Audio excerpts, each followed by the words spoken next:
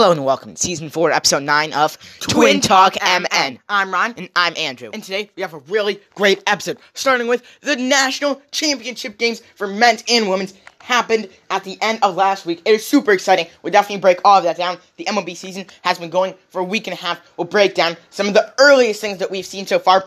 The NBA season is really coming down to the wire. After today, there'll only be 5 weeks left in the regular season. It is really coming down to the wire. There's tons of injuries. And in the NFL draft is only a couple of weeks away. I believe only 3 weeks. We are really excited for that, and we'll break all that down. We have a great story, an even better birthday. So, Andrew, let's jump right into the MLB season. Andrew, we are a week and a half. Is there anything big headlines that you can tell us so far? We have Ryan. Luckily, I believe last week we'd just been hit with the Nationals have multiple positive tests, but luckily they have gotten back onto the field and played almost a week of games. I'm so happy. COVID has not really done much. Apparently, the Blue Jays have at least 1 or 2 positive tests, but hopefully that is not a big deal. But Ryan, history was made. History! Friday night, Joe Musgrove was on the hill for the San Diego Padres against the Texas Rangers, known for being one of the best pitchers in the league against one of the worst offenses, and he took advantage, throwing a no-hitter. He did not allow anyone to get a hit. I believe he hit only one guy, 0 walks, almost a perfect game. Congratulations to Joe Musgrove with the first no-hitter in San Diego Padres history. But terrible news for the Padres. My favorite player in the entire MLB, Fernando Tatis, is supposed to be out for probably a month with apparently a very concerning injury that he could elect to have surgery, which will leave him out for 6 to 9 months, which is about the length of the season. So he could be out for the season, could be out for a week. We will definitely have to keep you updated. And other big injury news, Trevor Rosenthal in the Athletics, who was out for opening day, like an hour before his game, will now be out for multiple months with apparently a very, very severe arm injury. Ryan is telling me about 4 months. Ketel Marte was having a super hot start to the season, but has a small leg injury, and the Astros look great at 5-0 versus the A's. Actually, never mind. The Astros are just having a good season so far. Here are some hitters that have been looking really good so far. Mookie Betts, Juan Soto, Whit Merrifield, Ketel Marte, JD Martinez, Nelson Cruz, Ryan McMahon, Yermin Mercedes, Tyler Naquin. Ryan, out of those guys, or maybe a guy not on that list, who do you think is your biggest prediction for the MVP so far? Yeah, Andrew, this is definitely a really close race. And I'm still definitely having to stick with Mike Trout in the American League, who has 3 dang home runs already, which is amazing. But just when we look at some guys that could make a case in past years, Whit Merrifield, outfielder for the Royals, has been really, really good. And I feel like this year, he might be able to make a case for MVP if he continues these numbers. But in the National League, we really have 2 amazing dark horses, including Nicholas Castellanos, who right now is top 5 in the league in home runs, and was even number 1 overall for a day. But also, Ryan McMahon. He's an infielder for the Colorado Rockies, and so far this year, he has 5 home runs, which is top 5 in the league. McMahon has been playing really, really well. I don't think he's going to make a case for MVP, but if he continues playing like this, he could make a case. Now, Andrew, can you just tell us a couple of teams maybe that have been doing really, really well? Maybe the Cincinnati Reds? We have the Reds have been doing pretty well. It's mostly just their offense and their home run hitting. Another guy that you might have heard me say that you don't know who that is Tyler Naquin. He used to be on the Indians, but now is the Reds' 5th outfielder. But with Jesse Winker, the left fielder, being injured, Naquin has shined. In his last 5 games, he has 6 home runs. That's right, 6 home runs in 5 games. That is incredible. Nicholas Castellanos, as Ryan said, is having a breakout year, and they have some really good young guys like Jonathan India who are doing great for them. But Ryan, some pitchers who've been looking really great so far are Jacob deGrom, Trevor Bauer, Garrett Cole, Jose Barrios, Lance Lynn, Corbin Burns, Stephen Strasburg, Joe Musgrove, Dustin May, Aaron Savali, Stephen Matz, Carlos Rodon, and Matt Shoemaker. Ryan, just tell me one guy in either league, and then I'll give you my opinion about the Cy Young so far. Yeah, and personally, I feel like this is really tough. But personally, as you were saying, Joe Musgrove with the no-hitter, a lot of people thought he would have an amazing year, and personally, I completely agree. There were definitely some people whose hopes were a little bit too high, but I feel like so far he has showed amazingly that he is a top-level pitcher in the National League. But in the American League, I'm not trying to be biased because I like the Twins, but Jose Barrios, as we kept on saying the entire offseason, he is basically everyone's pick for the breakout pitcher of the American League. And you know what? He did exactly that. Last week we talked about in his first start, had an amazing pitcher's duel against Corbin Burnes. And in his second start against the Mariners, he really followed up with another amazing start. That's right, Jose Barrios looks great right now. But Andrew, just one thing to talk about. The Mets, Jacob deGrom. This year, in 2 starts, he's given up 1 run. But in both starts, the Mets lost. Do you think this is a big problem for the Mets, or it's just bad luck? Fine. This is a huge problem for the Mets, with a team that is, in my opinion, pretty top-heavy, with DeGrom, Alonso, and Lindor, and after that, just some decent depth pieces. You have to win when DeGrom is pitching every single time, in my opinion. If he gives you a quality start, which I'm sorry, 1 run through 18 innings, you have to win both of those games. I'm sorry, not 18 innings, maybe closer to 13 innings, but I'm sorry. Any game where your pitcher gives up 0 or 1 run, you must win with that offense. Yes, it's not a great one, but you gotta win with DeGrom, because you're probably not gonna win with anyone else. Ryan, when you were saying about Cy Young, I completely agree, but when you were saying Jose Barrios versus Corbin Burnes, starting pitcher for the Milwaukee Brewers, who is my pick for this year's Cy Young, just had an electric start against the Minnesota Twins, and I'm sure will follow up. But fine, let's get into the NBA. As you said, the season is winding down, and the Phoenix Suns have become the front runner in the Western Conference. Yes, the Jazz are probably better than them, and I'd probably still have them as my pick to go to the championship versus the Nets, but man, the Suns have been looking really good with Chris Paul. Ryan, which team in the West do you like coming out? Yeah, Andy, this is just going to be really tough. I mean, obviously, you've got amazing players, like on the Suns, you've got obviously Chris Paul and Devin Booker, both all-stars. But on the Jazz, you've got Mike Conley, Donovan Mitchell, and Rudy Gobert, who are all all-stars. But on the Suns, you also have DeAndre Ayton. These two teams, I feel like, would have a really, really fun playoff series, both having an amazing point guard, shooting guard, and center, and a bunch of other solid players. I feel like the Suns' big three is better, but the Jazz depth pieces are far superior. Personally, I still have to pick the Jazz to come out of the West. I feel like that veteran leadership from Mike Conley, maybe the best defensive player in the league, and Rudy Gobert, and one of the best offensive players in the league, and Donovan Mitchell. I feel like this team, and just their insane three-point shooting with Jordan Clarkson, Joe Ingles, and Bojan Bogdanovic, I feel like the Jazz have to come out of the West, but do not mark off the Suns, Clippers, or Lakers. I feel like all of these teams have a good chance. Andrew, what do you think about the East right now? Well, yeah, Ryan, as I was saying before, I'm sorry, but there's really just no competition. With the Nets, yes, when they just had Kyrie and KD, were they probably maybe the best? Yes, and Kevin Durant and Kyrie Irving, were they the best team in the league? Probably not. When they add James Harden, were they the best team in the league? Probably. When the Lakers lose LeBron James, and the 76ers lose Joel Embiid, and the Bucks lose Giannis Antetokounmpo, are they definitely the best team in the league? Yes. Are they the best team in the league when they add Blake Griffin and LaMarcus Aldridge at the trade deadline? Yes, definitely, yes. Are they the top team in the league when Kevin Durant and James Harden are both playing like the MVP, and Kyrie Irving is playing like the most improved player of the year, and maybe into the MVP conversation? Almost definitely yes. Ryan, all signs point to this team having to be the best team in the league. Don't get me wrong, a lot of their guys are not in their prime, but I'm sorry, Blake Griffin and LaMarcus Aldridge have both been playing back to the Clippers and Portland Trailblazers day for when they were in their prime on this team, the Nets. I just don't see anyone beating them.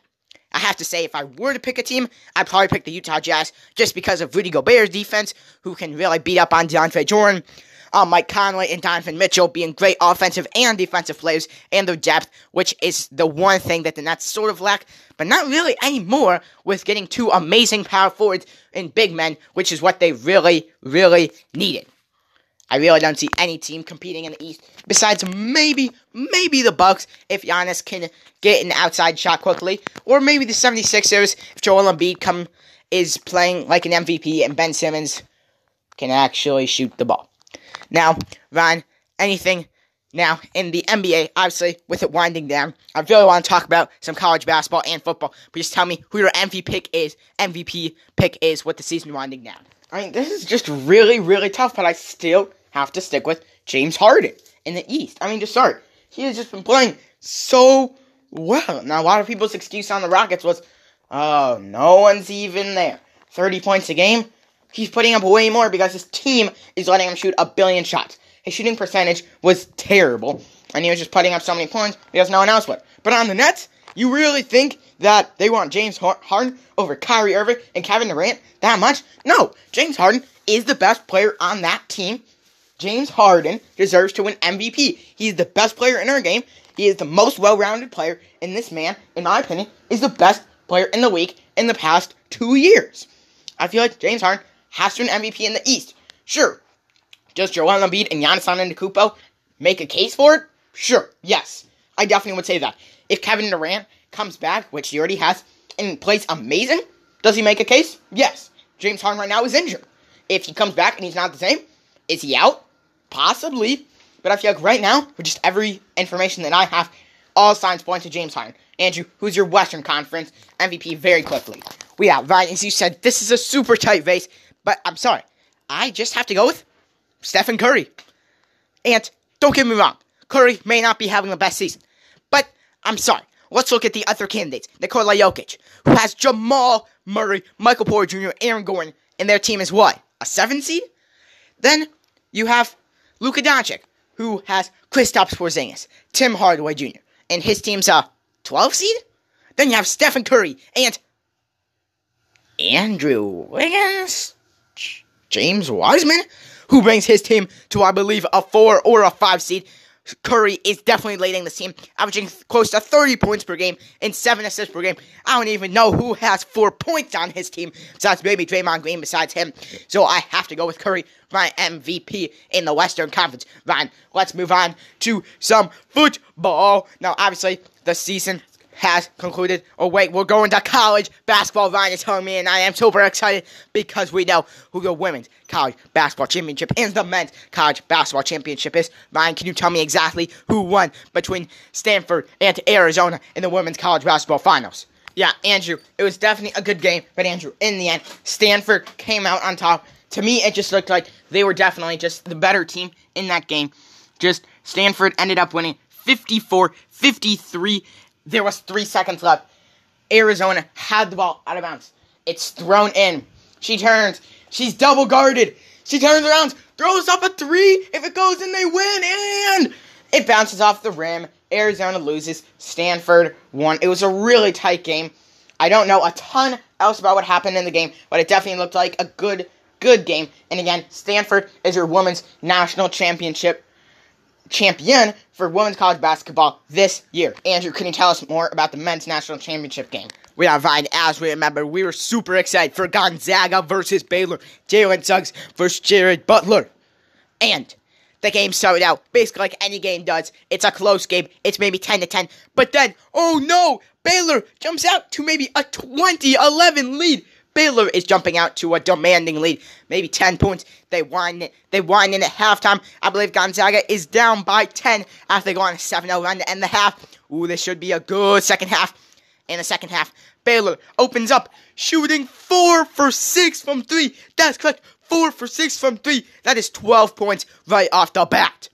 Gonzaga is looking down. They are looking down, but then Jalen Suggs starts taking over. He starts getting the ball to Corey Kispert, nailing threes. He starts getting it to Drew Timme in the paint. Suggs starts going for that and one, driving down the lane. But no, Baylor is still coming back with their commanding lead. Up 5, up 6, up 7. Ooh, the game is going to come down to the wire with 10 minutes to go. But then, Baylor starts just pulling away. So it's just pulling away. And this game, you can tell, is over for Gonzaga. That's right. Baylor is your 2021 men's college basketball champions. They just demolished Gonzaga. Ryan, what went wrong for Gonzaga in this game? Yeah, Andrew, it was really just their offense. All year. In every single game for the Bulldogs. That's Gonzaga. In the first half, they've struggled. The biggest lead they've ever had at first half was in the tournament was maybe 10. And in Baylor, in their biggest deficit in the tournament at halftime was maybe 4. Sure, they've been down before in the first half, but the thing that changed was in the second half. In every game, in the first half, Baylor's offense is fine. But in this game, much like the Kansas City Chiefs, where they get down at the beginning and they always find a way. They just could not find a way. Their offense was struggling at the beginning, and it was struggling at the end. Baylor's defense was incredible, but obviously that just goes to show you what when you have 3 All-Pro players versus 3 All-Pro players can really do, and really it's just is gonna come down to who steps up to the occasion. And it was clear that the Baylor Bears stepped up to the occasion, winning the men's national championship. Now, Andrew, let us move on to the NFL. Obviously, as you said last week, we are still in the dead of the offseason. But, Andrew, the NFL draft is only in 3 weeks. We are very excited. So, Andrew, there was a big trade surrounding the NFL draft. Can you let us know what that was and really what the ramifications are? Well, Vine, the team, the Jets, with the number 2 overall pick, a lot of people really like them taking Zach Wilson out of BYU, a quarterback, which will replace their current one, Sam Darnold. But wait, they apparently are all in on taking a quarterback because they trade Sam Darnold to the Carolina Panthers for this year's 4th, this year's 6th, and a future 2nd-round pick. So basically, a 2, 4, and 6th-round pick. So that means the Panthers will have a decision. Darnold or Teddy Bridgewater. I believe they are going to pick Darnold and let Bridgewater either sign with a different team or bench him for the year. But I'm very interested to see. But fine, with the draft, this means that the Jets are almost definitely going to take a quarterback in number 2. Ryan, do you think this was a good move for the Jets to get rid of Darnold, or do you think they should have kept him? Personally, I think this was a great move for the Jets. Was their biggest need a quarterback? No. But with the amount you were able to get back for Darnold, I feel like this is okay. Also, again, in this year's draft, the best guy who's not a quarterback is an offensive lineman. And again, as I said, for a really good championship team, like maybe the 49ers, who just had a really bad year, getting that good of an offensive lineman is great. They don't need a huge career-defining guy. They just need one decent guy to help them get a little bit better. And that is what I feel like an offensive lineman does. But for the Jets, last year, basically everyone thought that they would lose every single game. An offensive lineman, yay. That's what they did last year. They also took an offensive lineman last year, and obviously, look where it got them. A terrible year. So personally, I really like this trade for Sam Darnold. I really like taking a quarterback. I don't really agree with Zach Wilson. I feel like that Justin Fields would be better. But I like the decision to take a quarterback here. Yeah, Ryan, on the topic of the draft, obviously, this year, as you said, not a huge position besides quarterback that should be really good. But Ryan, a position that could maybe have up to 10 guys taken in the first round is the wide receiver class. Ryan, we all know who the top guys are. Ryan, just tell me who you really like coming out of this wide receiver draft class. Yeah, Andrew, I feel like this is really tough. Obviously, there's Devontae Smith, Jamar Chase, and Jalen Waddle, all undeniably, clearly, just the 3 best wide receivers in this draft class. And of those 3, I'm just such a big fan of Devontae Smith. I mean, I know that Jamar Chase had an incredible year 2 years ago at LSU, but you have to remember, he did have Joe Burrow, the number 1 overall pick, and it has been a full year, and basically a year and a half, since Jamar Chase took a single college snap. Also, with Jalen Waddle, he was injured for a lot of this year. You have to remember, he was playing with Tua Tagovailoa for a lot of when we count his real stats. So personally, I just love Devontae Smith so much. I feel like whatever team gets him is gonna do amazing. I feel like he might be the next Brandon Ayuk, who is currently on the San Francisco 49ers. Just super athletic. Is he going to jump over Jair Alexander, Jalen Ramsey? No. But he is just so athletic. You give him the ball in space, and he is just going to make the defense pay for giving him 1 foot of space. I feel like Devontae Smith is going to have an amazing NFL career. Andrew, who is one wide receiver that you really like? Right, one I really like is Rondale Moore. Now, probably a lot of people don't know him because he doesn't have the flashiest name. But I have to say, Rondale Moore, at his combine, ran a very, very fast time. Is incredibly athletic, like Brandon Ayuk. But I'm sorry, but Ryan, I am going to raise the bar a little from Brandon Ayuk. And I am going to say that I have to say, the last time I really saw this guy is with Julio Jones. Now, I have to say, I'm not predicting him to be the next Julio Jones, but the speed, the hands, the height, just the pure athleticism reminds me of watching Julio Jones in his prime. I don't know if this will happen, but I would love to see it. Now, Ryan, real fast, NFL free agency is basically over, but there are still some really good running backs out there. Ryan, tell me, who are some of the best guys and where you think they should sign? Well, right now, basically, we have two huge names, and one of them is a young guy who has been doing great, and one of them as an old guy who has been doing great. James Conner and Todd Gurley. Conner has had his career stricken with injuries, but he has been pretty good normally when the time comes. And really, Andrew, to be honest, I really can't think of any amazing places for him to go. I don't know. I mean, basically with the Bills and the Dolphins, they've always been spots since both of them have a couple of young running backs who haven't really been 100% proven, but I don't really love that. One team that I feel like would be great for one of them is the Jets. You gotta remember, in the past, they've had Le'Veon Bell, who obviously is gone, and is also actually a free agent. They also had LaMichael Pirine, 4th-round rookie from last year. No way they can use him. And Frank Gore, who I believe is also a free agent, and they definitely do not like him. So personally, I feel like James Conner to the Jets makes a whole lot of sense. But other than that, I really don't know that much. I feel like maybe Todd Gurley to the Chargers might work. Obviously, they have one of the best pass-catching running backs in the league in Austin Eckler, actually. But I feel like on that team, with a very young quarterback, who they might, well, also with one of the best defenses in the league, I feel like it'd be great to have a downhill rusher to really help that not great offensive line. I feel like Todd Gurley, yes, he is extremely injury-prone, but I feel like they might just have the backups to back him up. So personally, I like Todd Gurley to the Chargers, but really, Andrew, I really don't know. Andrew, is there any other NFL news that you want to let us know of? We have Ryan. Basically, those are the two biggest guys. But also with Le'Veon Bell, I've been thinking about this one a lot. And in my opinion, one team that I really like taking him is the Bills. Now, don't get me wrong. They do have Devin Singletary and Zach Moss and Josh Allen, who's an incredible rusher. But I just feel like when they're up in games, they really need a guy who, when it's 3rd and 2, who's going to get them that first down, and you don't have to put the ball in Allen's hands and make him work his magic, which he can, but I do not like giving him the ball every single play, and I cannot give it to Devin Singletary, so I want to give that ball to Le'Veon Bell. Ryan, anything you'd like to add before you get into your story? Well, Andrew, I would like to talk a little bit about the Minnesota Timberwolves and then the Minnesota Twins. Andrew, I feel like with the Minnesota Timberwolves, so far, we have been doing pretty well. And great news, we got D'Angelo Russell back, and he has been doing great. And I'm not sure if we said this last week, but our solid shooting guard, Malik Beasley, will be out for the next 4 to 6 weeks with a hamstring injury. And as I said before, the season is 5 weeks left. So if I'm the Timberwolves, I definitely hold him out, especially so that we can earn the worst team in the league, 2nd worst team, or the 3rd worst team.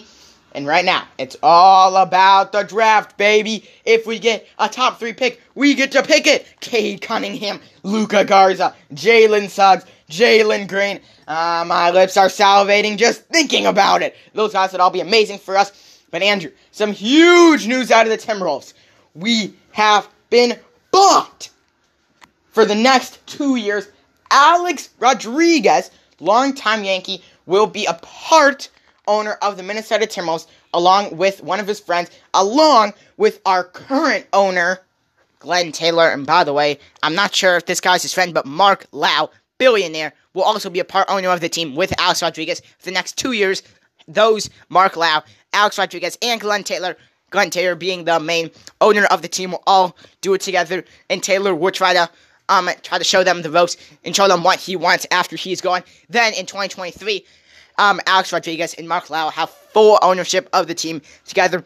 But, luckily, Glenn Taylor said that before either of them could sign their contracts, he made them promise that they would not move the team out of Minnesota. And Alex Rodriguez had said that he is very, very excited for this opportunity to be a part owner of the Timberwolves and feels that this team has a very promising franchise in Minnesota.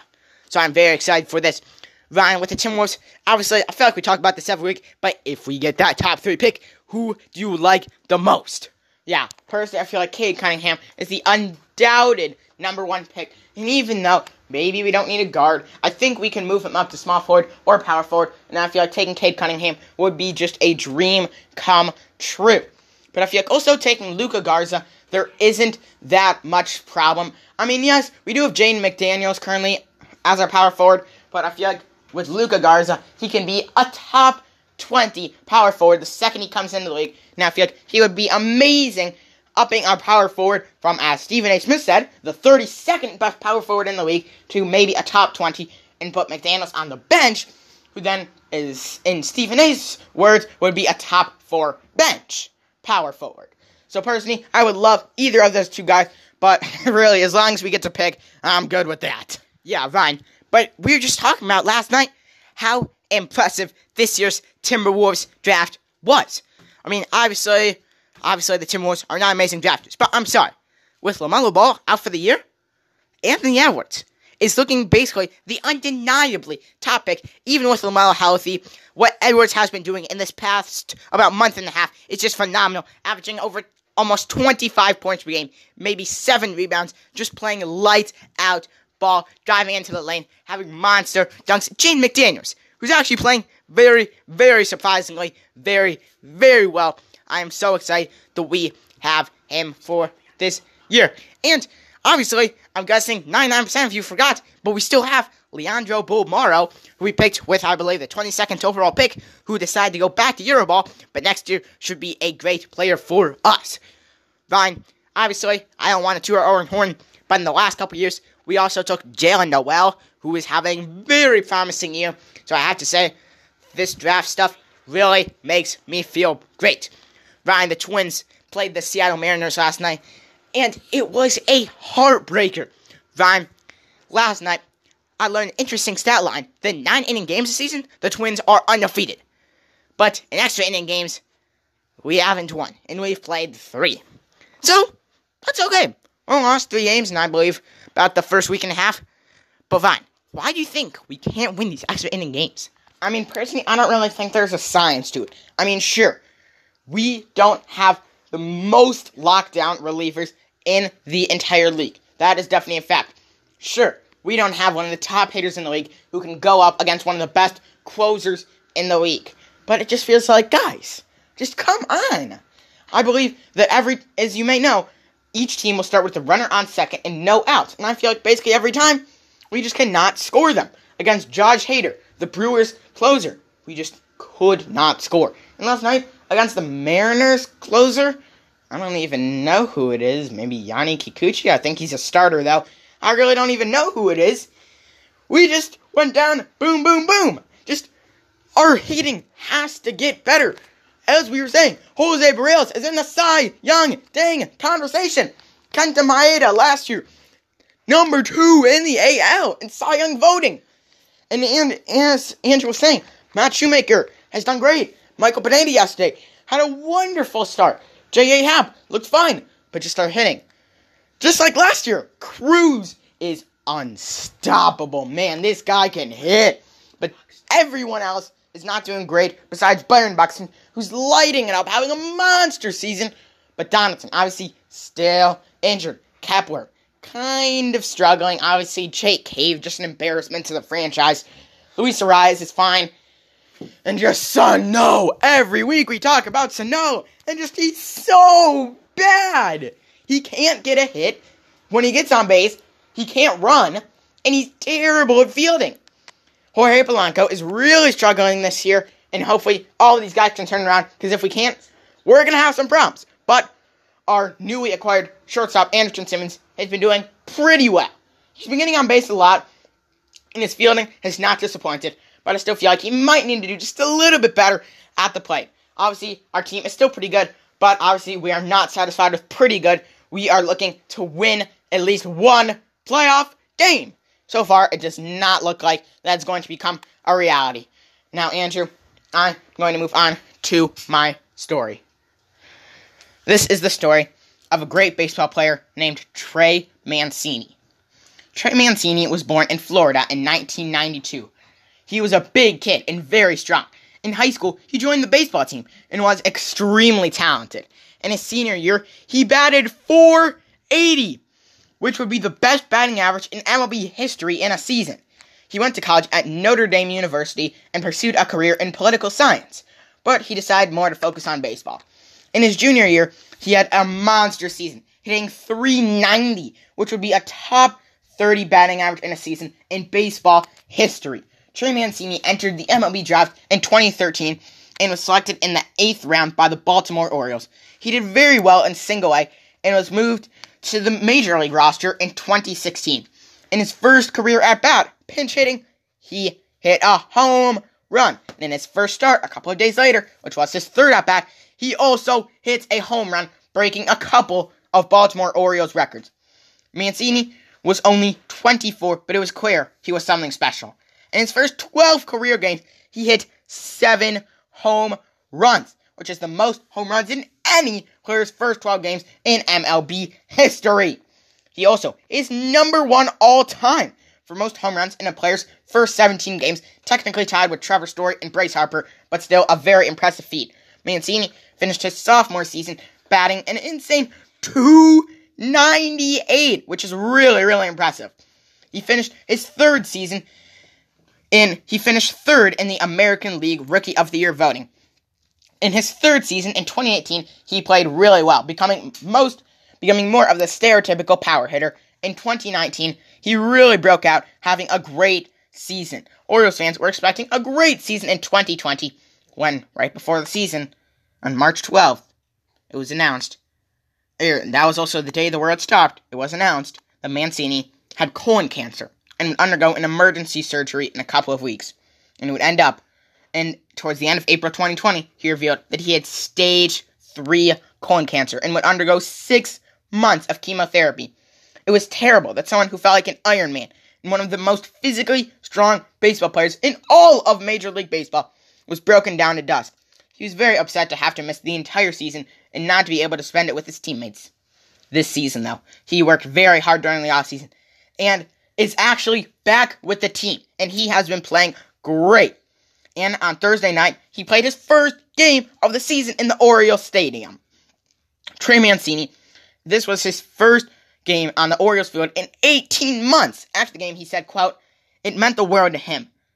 And, unquote, he was given a standing ovation, and he also said, quote, "It was amazing. I think it's well documented at this point what I went through and what it took to get back to playing."